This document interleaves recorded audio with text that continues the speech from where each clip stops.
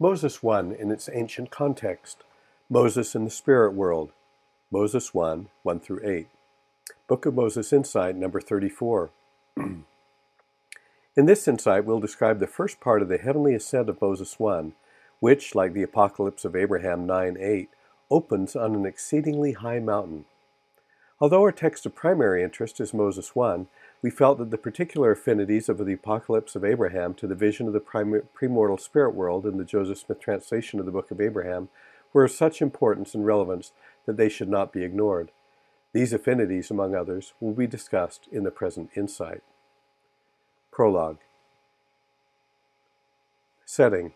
Like the Book of Moses, the first chapter of the Heavenly Ascent section of Apab mentions a high mountain. Sacrifice. In Apab, the high mountain is to be a place of sacrifice. The prophet wears his robe on the left shoulder in priestly fashion as he performs the sacrifice. Consistent with the settings and situations described in Apab and Genesis 15, a figure from facsimile 2 of the Book of Abraham states that the knowledge was, quote, revealed from God to Abraham as he offered sacrifice upon an altar, which he has built unto the Lord. Though this detail is not explicitly mentioned in the Book of Moses, the implicit presumption of a similar setting is not implausible. The prophet in the spirit world. Aretology. In both the Book of Moses and Apab, the prophet is given a description of God's majesty.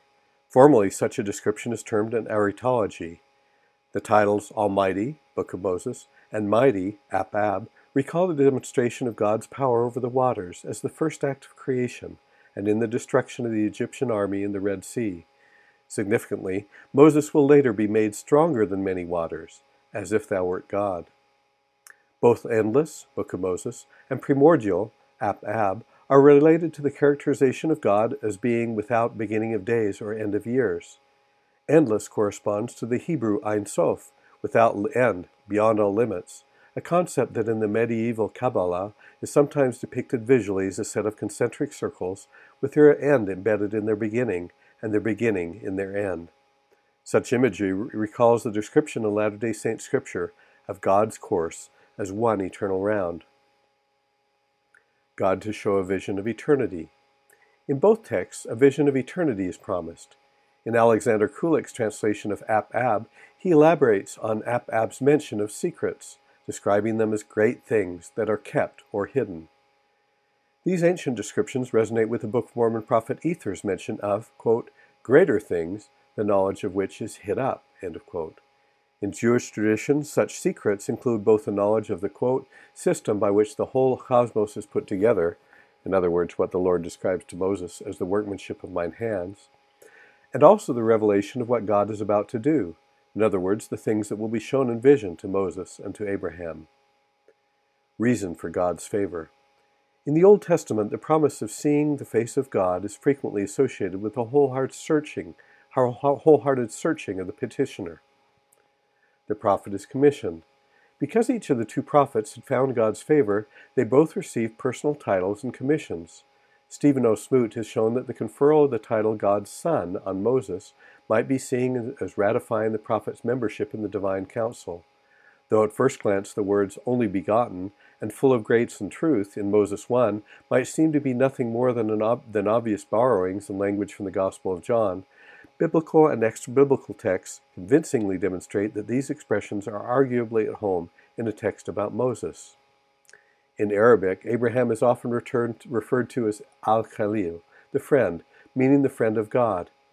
The teachings and revelations of Joseph Smith sometimes use friend as a technical term, denoting one who is on intimate terms with the Lord, and, like the members of the divine council, who has first-hand knowledge of the divine will. Vision of the spirit world. Both Moses 1 and Apab include a vision of the premortal spirit world. Moses is shown the world upon which he was created, which most likely refers to the creation of humankind in the pre-existent spirit realm before the physical creation took place, and all the children of men which are and which were created. Likewise, in Apab, Abraham is shown a great crowd of men, women, and children before they came into being. In an exceptional deviation of narrative sequence between the two texts, we note that Abraham's vision of premortal spirits occurs toward the end of the vision, rather than near the beginning, as in Moses 1. cosmic circle with opposing premortal forces. After passing through the celestial curtain, Abraham will see a picture on a visionary screen that is projected on the backside of a heavenly veil. By means of this image, accompanied by God's explanations, he will obtain, quote, a knowledge of things as they are and as they were and as they are to come, end of quote. Rubinkovich is careful to clarify that the term used for picture likely refers to something more like a model or likeness of heaven and earth than a photographic reproduction. He observes that, quote, the idea that the model of the created world existed before creation is widespread in the apocryphal literature. Hinting at the geometric shape of the model, Abraham will be shown, Yahuwah tells him, quote, I will show thee the fullness of the whole world and its circle, end of quote. In biblical cosmology, circles are used to indicate the horizon, where the earth comes together with the sky. In light of Hugh Nibley's extensive analysis of circular depictions of the cosmos, it becomes possible to conjecture a possibility for what Abraham's peculiar, and otherwise difficult to explain, vision of the premortal spirits of humankind in Apab was supposed to look like, namely, quote, a graphic representation of the whole world and its circle, in which the human race, God's people, and the others confront each other beneath or within the circle of the starry heavens on opposite halves of the picture, end of quote. In Apab, Abraham sees the division of the earth's inhabitants into opposing hosts, half on the right side of the portrayal and half on the left side of the portrayal. In light of the possibility of Egyptian influences in Apab, as mentioned in a previous insight, Nibley's recognition of resemblances between Egyptian hypocephaly and the portrayal of the cosmos in Apab merits consideration. Quote, almost all hypocephaly, including facsimile 2 of the Book of Abraham, are marked by the strong vertical divisions right down the middle. This cosmic bisecting is prominent in Egyptian temples where, quote, everything on the right side of the worshiper in the temple was on the south side, the side of light and life, while everything on the left side was north, darkness, and death, end of quote. Nibley also observed that in the Apab account of Abraham's vision, he sees a, quote, throne of fire under which there are 4 fiery creatures, each with 4 faces, those of a lion, man, ox, and eagle, end of quote. Significantly, these figures correspond to the canopic figures, figure 6 on Book of Abraham facsimile 2. Moreover, Michael Rhodes notes that the first part of the description of the picture in Apab 12:10, quote, what is in the heavens, on the earth, and in the sea, and in the abyss, is almost an exact translation of the Egyptian words in the left middle portion of facsimile number 2 of the Book of Abraham, figures 9 and 10. Some spirits are chosen. In the Book of Abraham, the Lord points out many noble and great ones that were chosen before they were born.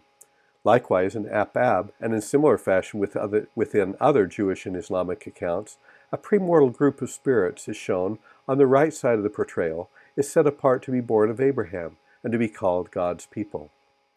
Although some scholars take this and other passages as evidence of a strong belief in determinism that pervades Apab, Amy Paulson Reed has pointed to other passages in Apab that demonstrate a belief in free will. She's convincingly concluded that Apab seems to fit quite comfortably into the category called compatibilism. In the specific version of compatibilism that appears to be espoused in Apab, quote, a belief in divine election, in other words, that God has a predetermined plan for the world, including his choosing of Abraham and the people of Israel, is combined with the belief that individuals have the power to choose their lot, end of quote. Conclusions. The resemblances between the Book of Abraham and Apab to the initial sacrificial setting and vision of the spirit world are impressive and illuminate the meaning of both texts. Despite the absence of detail in the corresponding description in Moses 1:8, the context of this verse, as well as additional details in Moses 1, provide evidence that it is also an account of a similar premortal scene. In subsequent insights, it will become apparent that the major elements of the narrative structure of Moses 1 are well represented in the text of Apab, and importantly, in identical sequence.